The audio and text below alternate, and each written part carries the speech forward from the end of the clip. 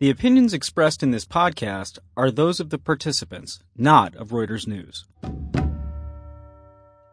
There are huge rates of PTSD in the drone community and other things because, I mean, these guys are just staring at people all day long, and then every so often they have to blow them up.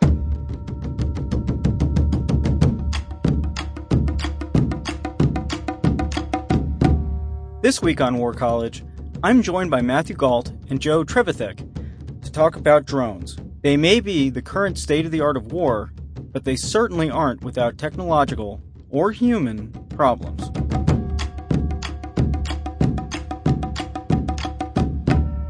You're listening to War College, a weekly discussion of a world in conflict focusing on the stories behind the front lines.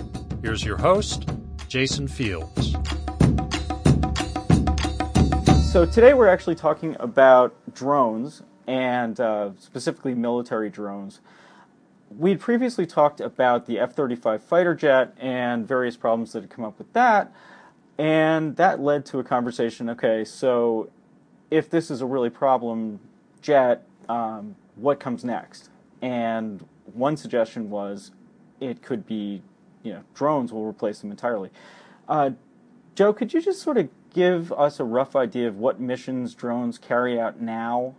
Sort of almost anything you can imagine is at least on the docket for what drones will be able to take care of in the near future. But right now it's primarily surveillance, both just observing the battlefield and more what you would consider to be the job of traditional spy planes, flying at high altitudes near or above enemy countries or enemy forces or something like that, as well as a number of armed drones carry out very limited strikes. It's primarily used for attacking insurgents and other sort of lower grade military forces. Not necessarily what you consider to be fighting big conventional wars. Okay, so basically, they carry, the ones that are armed carry one or two missiles, something like that? The Predator that many people are familiar with, the first of these really big, in terms of big-time armed drones, that carried 2 Hellfire missiles. The larger Reaper drones, which came after, another product of the same manufacturer, General Atomics, they can carry 4 Hellfire missiles or 4 laser-guided bombs, sort of give you different options. There's 2 other variants. There's a Gray Eagle that also carries 4 Hellfires, and something called a Fire Scout, which you don't really see a lot of, that kind of looks like a helicopter, that can also carry 2 Hellfires and can be equipped with guns or rockets instead. And these drones and their missiles are used primarily against targets on the ground, is that right? Yeah, this is for ground attacks. The Navy is working on advanced drones that may be able to take the role of a fighter jet and do dogfighting in the future. Other countries are also claiming that they're working on this, but so far no one has put into service a drone that really matches up with a fighter jet. But it's definitely something that people are actively working on, and I think it's easily something that I'll see in my lifetime. I just grew up around model airplanes, and including model airplanes that, you had a remote control, and you could make them dive and all sorts of stuff. I'm very fond of crashing mine. So anyway, really, what's the difference between a drone and a model airplane, other than the fact that mine didn't carry Hellfire missiles? Not a lot, actually. In a very basic way, the drones we have today are just kind of an extension of those model airplanes you had as a kid. In fact, in World War II, Germany had radio-controlled flying bombs that it used against the Allies. It was kind of the birth of what we would think of now as drones. What's changed dramatically is technology. So, but does that mean that there's actually people controlling these drones? I mean, I guess I know the answer to that is yes, but I mean, so they're not completely automated, right? I mean, if I had a remote control, there are people operating the controls now, right? Yeah, I mean, that's more or less the plan is that basically, the Pentagon especially likes to point out that with ground attacks via drones, there's always somebody behind the trigger, so to speak. There is, like any airplane, there is the, capability for an autopilot.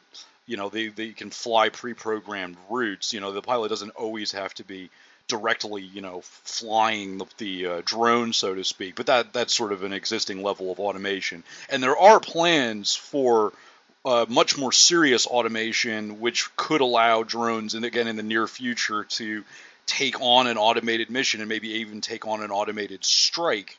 The Navy, for instance, was testing out a drone called the X-47B, which looks like a sort of miniature flying wing, one of these stealth flying wings, and it was basically taking off and landing on aircraft carriers on its own authority. It actually aborted one landing attempt on its own authority when it thought, the computer on board thought that it was not going to work, not going to land successfully. It aborted that landing. And then even more recently, they had it link up with an aerial refueling tanker and both just link up with the tanker and then eventually take on fuel and refuel in midair, all autonomously. So we are moving towards automation. That's where these are going. But right now, like you said, Jason, yeah, there are people back home in boxes, literally steel boxes out in the middle of the desert, that are sitting and controlling these drones. And it's actually Now, one of the big... You mean like trailers? Hold on. You mean like a trailer, not like as in like a shipping little container. They look like shipping containers. Okay. All right. I was just thinking of. Okay, I just was thinking about people being stuck in little metal boxes like in a prison. I think if you talked to some of the drone pilots, they may say that in fact they felt like they were inside of a prison. Because getting enough pilots for the drones is actually one of the big problems with this program. Air Force pilots especially do not like doing it. And this is something that Joe has researched extensively. Yeah, it's the morale issue, especially in the Air Force drone community, is still in the tank. Most recently, the Air Force actually announced that it was going to be offering re-enlistment bonuses up to $15,000 to encourage people to stay in the drone field. And but that's really just the latest iteration of all of this. These guys are working 8+ hour, 12+ hour shifts in a box. They were, at least initially, almost entirely basically stolen from jobs where they would have been flying fighter jets, like real airplanes. And flying a fighter jet is not only something that requires a lot of training and time on your part, but is also it's a really prestige position. And so, these guys were taken out of that role and put into this really unglamorous and as far as they were concerned, a largely undignified role. And there was at least one instance in the mid-2000s where they actually booed one of their commanders during a briefing when he showed up to talk with them, and they booed him when he came into the room. So, and it's you kind of think of it from their perspective. These are guys that were the best of the best. It's not easy to get through flight school. Like Joe said, it's a prestige position to be able to fly a jet in the American military. And they go through all of their long training process, and they figure out how to fly a jet, and they spend their they spend their time in training simulations, and then they find out, okay, we need you to sit in this metal box outside of Las Vegas and pilot a drone that's half a world away, and just stare at a computer screen and work a joystick. And then you'll go home to your wife and kids and everything, And there's a disconnect there. And a lot of these guys have had problems adjusting to that. Well, and a disconnect also between what they thought they would be doing and what they end up doing. Oddly enough, a lot of research has shown that there isn't a disconnect between their distance from the battlefield and the kind of issues that they're handling. There's a huge rates of PTSD in the drone community and other things because, I mean, these guys are just staring at people all day long, and then every so often they have to blow them up. He's right. The Air Force and other people have studied this and found that drone pilots have the exact same PTSD rates as pilots in so-called active combat. Wow. So, okay. You're saying that they're basically watching people all day and then eventually perhaps deciding to take a shot. How well can they see the people that they're looking at all day? I mean, because what we see, the footage that's released is pretty grainy and often black and white, or maybe it's always black and white. Is that also what the people in the trailers black and are white seeing? is generally the default still in terms of, you know, it's either black hot or white hot, where the system can either interpret the heat signatures as one or the other color, and it's an easy way just of creating that contrast. The fidelity you'd probably be seeing, I mean, I don't know personally, but I imagine the fidelity you would actually be seeing in front of the screen would be much higher than the video that is released. But from what you see in the kind of requirements they put out, that fidelity, that the level of clarity is still basically being able to identify that it is a person, but you're not doing any kind of facial recognition or anything on them. You don't know who it is necessarily. You know they're people. You may be able to see weapons or something, but you still have to make those decisions based on what's limited, what you can see. Yeah. And it's also important, I think, to note that the cameras are getting better. Yeah. The new hotness that's coming out is a gigapixel camera that's going to be on the Reapers. It's called, and this is real, the Gorgon Stare. Wow. It's actually the second generation of that system. Yeah. Oh, nice. They're saying that's going to be able to watch 11 square miles at one time. And it's a whole collection of cameras basically, and they were having real problems with this when the first generation of the system, because of exactly what we're talking about, is that there was no good way to basically transfer all that information across the kind of satellite links they had, and there was no necessarily very good way for people to actually be able to be watching it all at the same time. It was collecting all this information, but you weren't necessarily getting it in real time because there was so much of it, and people didn't know what to do with it. Wow. So, but even with all that, so you still I guess this is almost a side note, but I mean, in order to be sure who people are shooting at, and we know that there's been plenty of collateral damage over the years. I probably shouldn't use that term, but there have been a lot of civilians or people who are not militants who've been killed in strikes. So they're relying on other forms of intelligence, is that right, in order to pick the village or the convoy or whatever that they're striking? There's supposed to be two kinds of, there are two sort of broad categories of strikes, and one is where there's some person on the ground who is coordinating the attack. Either a military, these so-called joint tactical air controllers, the guys who are actually calling in the strike, and they're talking back and forth, often sort of through three different levels of command to get to the person who's actually behind the controls. But that actually happens with regular planes too. And there's either someone like that coordinating the strike on the ground. There's some military unit on the ground who's coordinating the strike, some level of coordination on the ground. And in the past, you then also, because of this difficulty, you had what they called signature strikes. And there was basically a photo interpretation key, more or less. In imagery interpretation, when military analysts look at a satellite image, for instance, there's a key of the kind of things you expect to see, and people are trained for this. And you look at, basically if I see these number of buildings, it's this kind of facility, or if I see this collection of vehicles, it's this kind of unit. And they applied the same methodology to basically if there was 10 guys around an SUV, or there were too many SUVs outside someone's house one night, that was a terrorist meeting. That there was a key basically of what made a terrorist cell. And this is how actually, probably in no small part, how you got instances like the attack on the wedding in Yemen, because there were a lot of SUVs. And that was probably exactly the same key that somebody saw. Was like there was a bunch of people and a lot of vehicles, and that's not something you see every day. And generally, that's indicative of somebody with a lot of money or something. And it turned out that it was probably, because they had turned out all their money for the wedding. So I have a question, Joe. Then, does that mean that gives me a question about who the order to strike comes from? Because the way you're making it sound now to me is that there's this checklist, and if a situation that American drones are observing meets the criteria that's on this checklist, you go ahead and strike.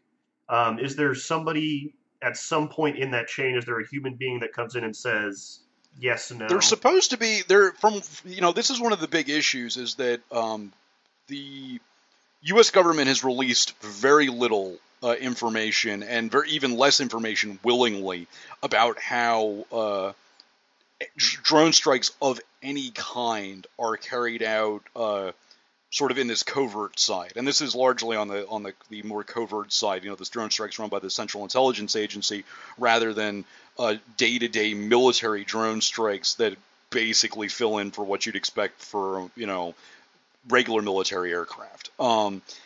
These kind of, targeted strikes against potential terrorists and the like. And the government basically says that there are criteria and says that there are people who are supposed to be involved in the process who are sort of double and triple checking, and that there's some sort of final say and somebody gets a final say. But of course, they're not going to tell you what those criteria are because, they will claim national security and say, basically, if we tell you what the criteria are, then terrorists won't do that.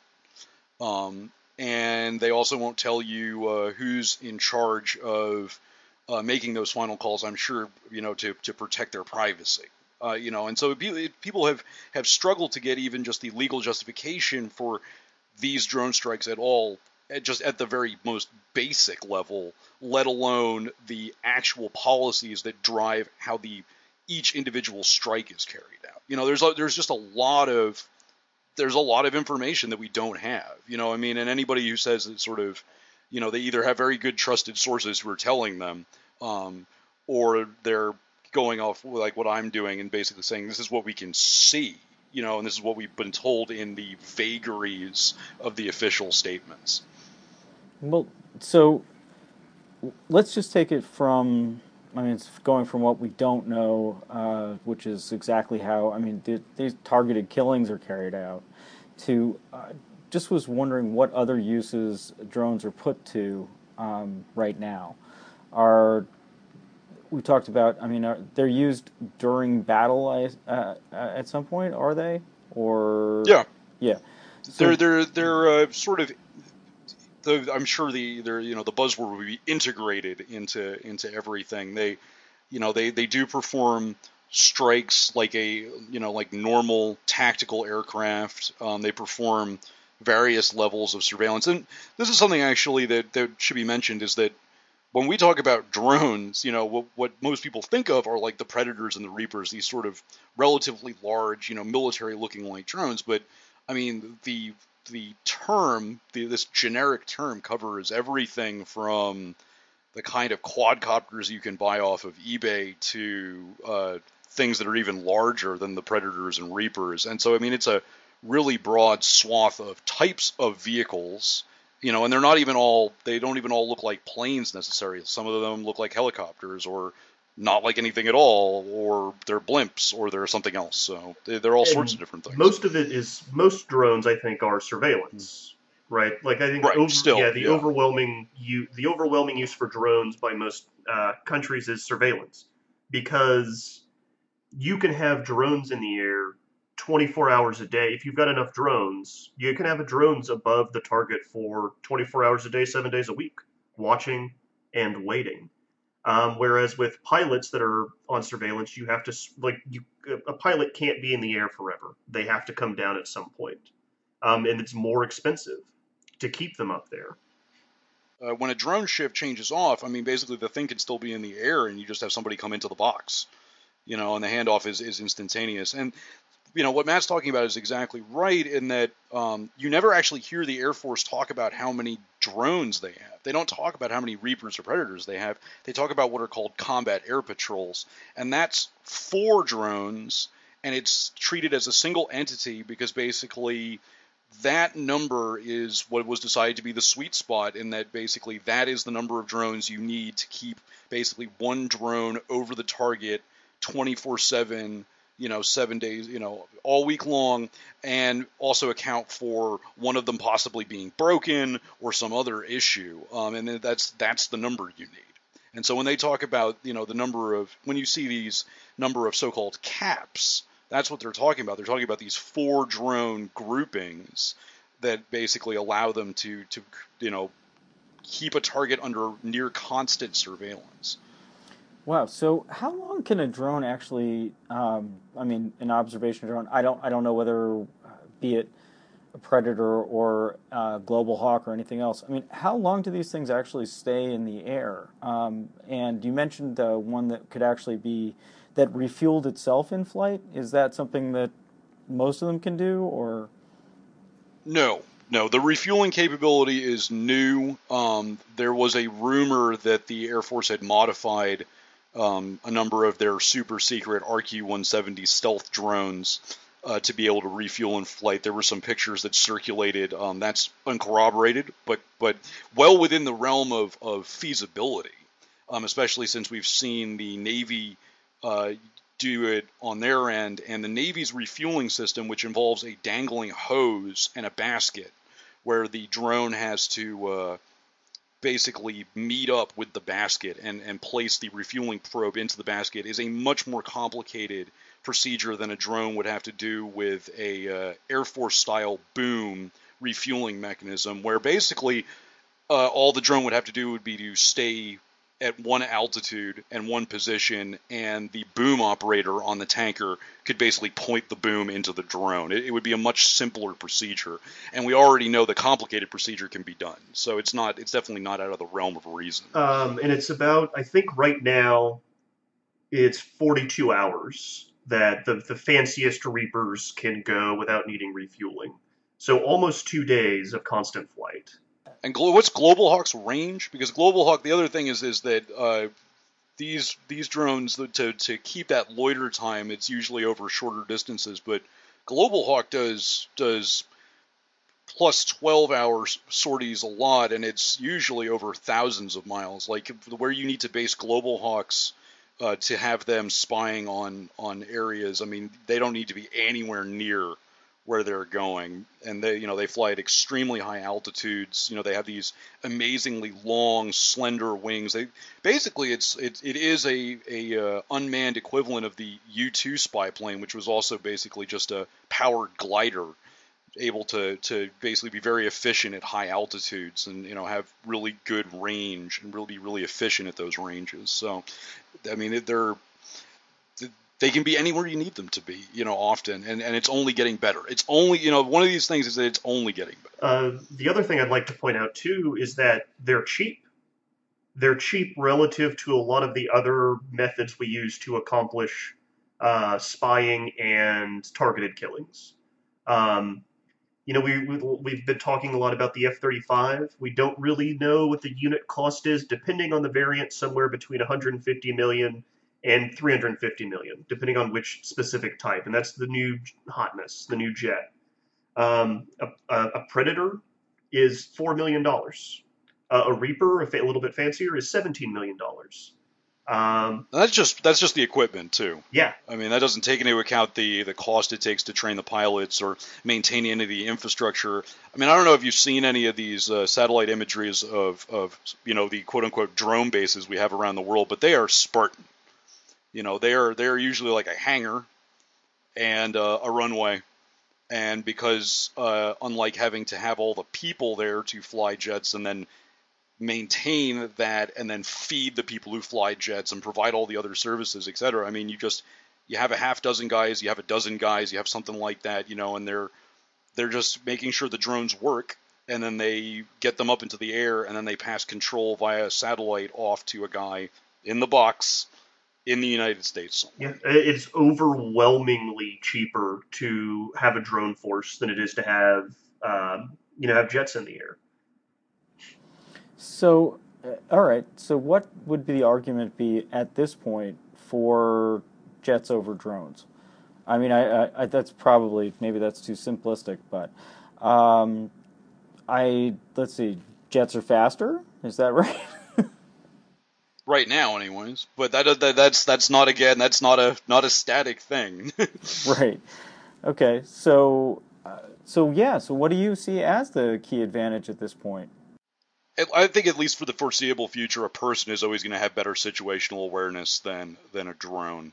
Um, that's one of the reasons why you still have manned spy planes even in the U.S. Air Force Service, and they keep debating about how many of them they're going to keep combined, compared to how many drones and the rest of it. Again, that as things improve, that could easily change, but at least right now, that's definitely there. People bring advantages to the table that you can't right now replicate. In speaking to that, Joe, there's lag time between the drone physically seeing the image and it getting back to um, the pilot, correct? I mean, it's not much, but there is a little bit of lag time. Yeah, and that's always improving too, and that's a matter of whenever you might hear the Air Force talking about the need to improve satellite bandwidth, and that's sort of the thing is that and that's Matt was talking about this. I mean, the Army had its first surveillance drone in the 50s, but it was basically a hobbyist's model plane. It had been designed as a target for anti-aircraft gunners initially, and then they had put a camera on it, put a regular film camera on it, and it had no range and had to be flown by radio control by guys who could physically see where it was going or fly a pre-programmed route. And then it would basically come and crash, and then they would pick it up, and then they would get the film developed. And so, even when you talk about when you got TV cameras onto things, transmitting that television feed thousands of miles with any speed and at any fidelity, I mean that took forever. And we're starting to finally see that that's a thing that can happen. That kind of streaming feed, and it still requires a ton of bandwidth. And so that's going to be a thing again that's also going to need to improve. They're going to need to there'll probably be a whole new generation of satellites to go along with the next generation of drones to handle this bandwidth, or there will be the receivers on the ground, something like that will have to handle the immense amount of information that's going back and forth. And that's sometimes, a problem with drone, that causes drone crashes. If the satellite gives out, the drones often have a pre-programmed sort of emergency protocol, but depending on where it is, it can run out of fuel. There might just be a mountain in the way. All sorts of things can happen. So that actually leaves your force, if you're really dependent on drones, vulnerable to anyone who can take out your satellites too, right? That's a concern. There is a whole sort of cyber war concern, about what would happen for sure. And that speaks to another advantage of always still having that cachet of human pilots at the ready. Because that is a really strong concern that there are a couple things that can get knocked out that will destroy the infrastructure of the drone system, and satellites is one of them. And a person who is getting conflicting or incorrect orders can challenge that, or at least be, guaranteed to think about it a little bit more. But a drone that gets its orders are its orders. It's just going to do it. So, which is actually another reason for greater autonomy. Actually, a lot of people say, "Oh, greater autonomy." It's sort of the Terminator movies waiting to happen. But there is this hope that with greater autonomy, basically it prevents the drones from being as susceptible to foul play, because they know what their mission is from the start and they just do it, rather than needing sort of constant commands. That sounds like a really, really scary way in order to protect us from a security flaw. It's really but in a way, it's something that we've been working on for years now. The F-105 Thunder Chief, the sort of pride of the Cold War Air Force, this heavy fighter bomber thing that could carry nuclear weapons and the rest of it. Because it was designed to basically fly nuclear weapons to the target, it had a radar-assisted bombing computer inside of it that controlled more or less everything but landing and takeoff. Once the pilot took off, he put in the coordinates of where he was going into the computer, and because it was a nuclear bomb, it didn't need to be super accurate. And it basically flew him to the target, it released the bomb, it turned the plane around, and it flew him back. And that's 1950s technology. And so, that was a way of automating the process so that the pilot could just keep an eye out for enemy fighters or something. If something happened, you had the pilot in the plane to save the day or what have you. But the process was automated, and this actually was a thing in Vietnam that there were radar-controlled carpet bombing strikes in places like Laos and in South Vietnam, where this radar called Combat Sky Spot would direct B-52 bombers basically to the box, and they would just arrive and drop all their bombs and then fly home. And no one was ever really paying attention to what was below. There wasn't, the bomb damage assessment afterwards was supposed to figure out whether you would actually hit anything, but it was all, the process was essentially automated. There were people behind the controls of the plane, but the process was automated. Yeah, this stuff is coming. Like, it's all going to happen, despite people's attempts to stop it. There's just going to be more drones. We are at the beginning of something. And it's interesting because it's not only the beginning of robot wars, essentially, but the end of an era, I think, with the Air Force's fighter pilots. Yeah, it's going to be a real existential crisis, and we're seeing that already. We're seeing that with the low morale in the drone force and the difficulty they have keeping these guys on the job. And it won't be overnight. The Air Force is already becoming very fond of... They already don't want you calling them drones. They want you calling them remotely piloted aircraft, because that again, reinforces that there's an operator involved, highlights the human element. But they're also becoming very fond of so-called pilot optional ideas, and that future planes will be pilot optional. And the idea would be, of course, that, well, you could keep pilots, in your ranks, and they would do piloty things, but if a war broke out and it was too dangerous, well, the plane could fly itself, and you wouldn't really need them. And that's probably going to be a transition that you'll start seeing, and, maybe eventually the Air Force will have the full existential crisis with pilots not necessarily flying in combat, flying on training missions and keeping up their proficiency, but never actually flying in combat. But that's still years away, and I'm sure no one in the Air Force wants to think about that. Okay. All right. Well, thanks very much. That's an incredible amount to digest, and it's hard to imagine a world without our, fighter pilots in the skies. But anyway, thanks once again. As always, whenever we do this podcast, I go home a little bit more scared than when we started it. So that's what we're here for. All right. Well, thanks, guys. We'll talk soon.